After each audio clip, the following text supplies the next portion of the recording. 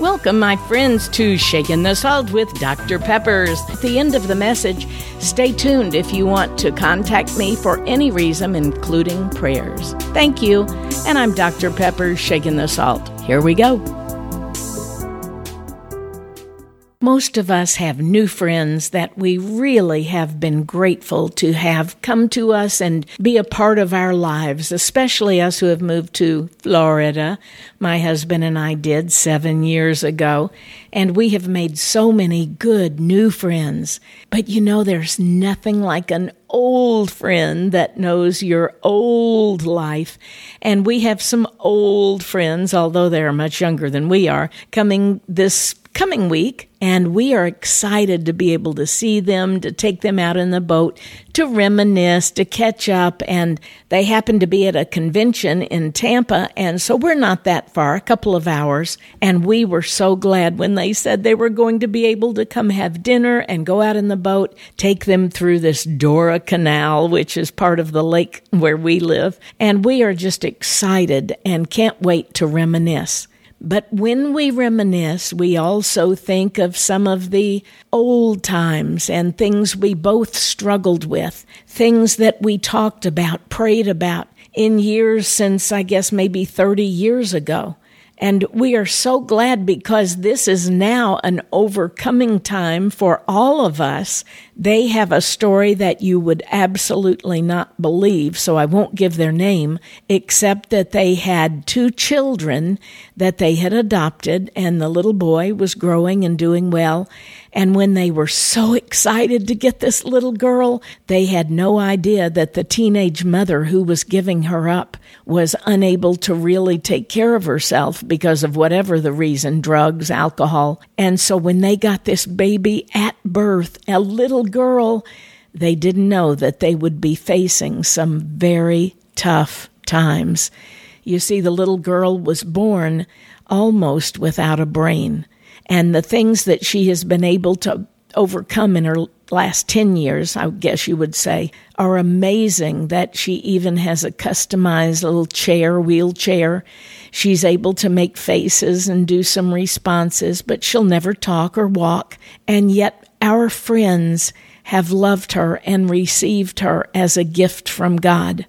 So many would say she should have been aborted. She should never have been born. That young mother ought to be ashamed of herself that had her and just gave her away. Well, she didn't know, and all she knew is that she was, with sin and with child. And many of us have found ourselves in a predicament where we would like to abort, quote unquote, the situation. We would like to stop what is going to happen. We would like to not even think about dealing with issues or problems or messes that come in our lives. And yet when you see somebody who is such a godly example as these 2 parents have been with these children, we can't even imagine anything but God just looking down from heaven saying, "That's my boy, that's my girl." And yet they would be the first ones to say, "You have no idea how hard it has been. You have no idea what a strain this has been on our lives, on our marriage, our families, our extended families, our friends, our church." And yet here they are. They have made it and given a life and new life to a little one that would never have been pampered with such love and new clothes and good food and a sweet home. And I just revel every time I see them and when I see what they have done. And I just thank God for their friendship, because both of us as married couples have not only gone out to eat just to commiserate at times, but we've also helped each other through the years and prayed for one another. And these are some good old friends that we will never forget. And of course, we can't forget them because he is our accountant and he's the one that does our taxes. But that's not the reason we are old friends. We were friends long before that. If you have some old friends you have not been in contact with recently, I know many people hate Facebook and some of the other social media, but I really, really love finding an old friend or an old student or someone who friends me, and I look at that and I think, I don't know that name. And I go to look at their maiden name, if it's a girl, and I think, oh, that was one of my students. I cannot tell you, I have probably 2,000 of my former students on Facebook with me, and I don't get to read all of their posts because I run out of time, and that's why many people will say, didn't you see what I posted? And I'll say, no, I'm sorry. You can't go through 3,000 almost now that you can read every day and that you can actually respond to. But I sometimes just scroll through and I try to stop on the ones especially that say, we need prayer, or we need help, or I am going through a really dark time. Those are the ones where I try to intervene right there and pray with them, pray for them, even sometimes just tell them I am praying for them. But I also like to celebrate victories when I see former students who now have children graduating, and I think, boy, am I old. I realize those students are now my old friends as well. And if you have not been in contact with one of your good old friends, take a minute to look them up today, or write them a note, or give them a phone call, whatever you can do just to reconnect and to know that those years that you all spent together in the formative times, whether it was as a child, young adults, or through a church or an organization or a school, those were not wasted moments. Those were great times that can be celebrated. And if you're going through a rough time, ask your old friends for prayer.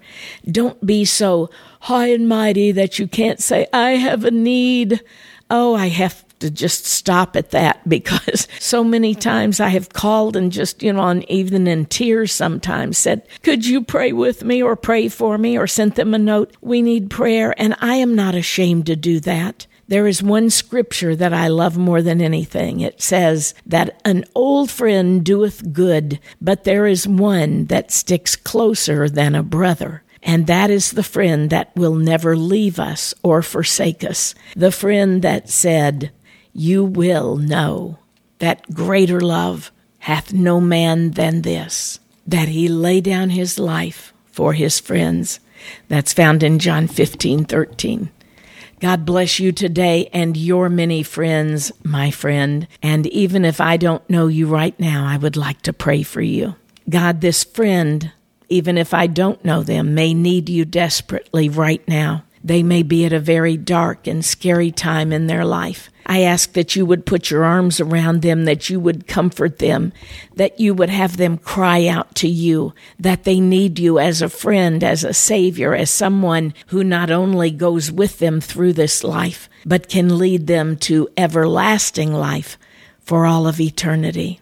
And for those old friends that are listening that are not going through a trial right now, thank you, God, that perhaps they are celebrating something, and I want to celebrate with them, just as you are there to celebrate with us in our victories as well as our trials.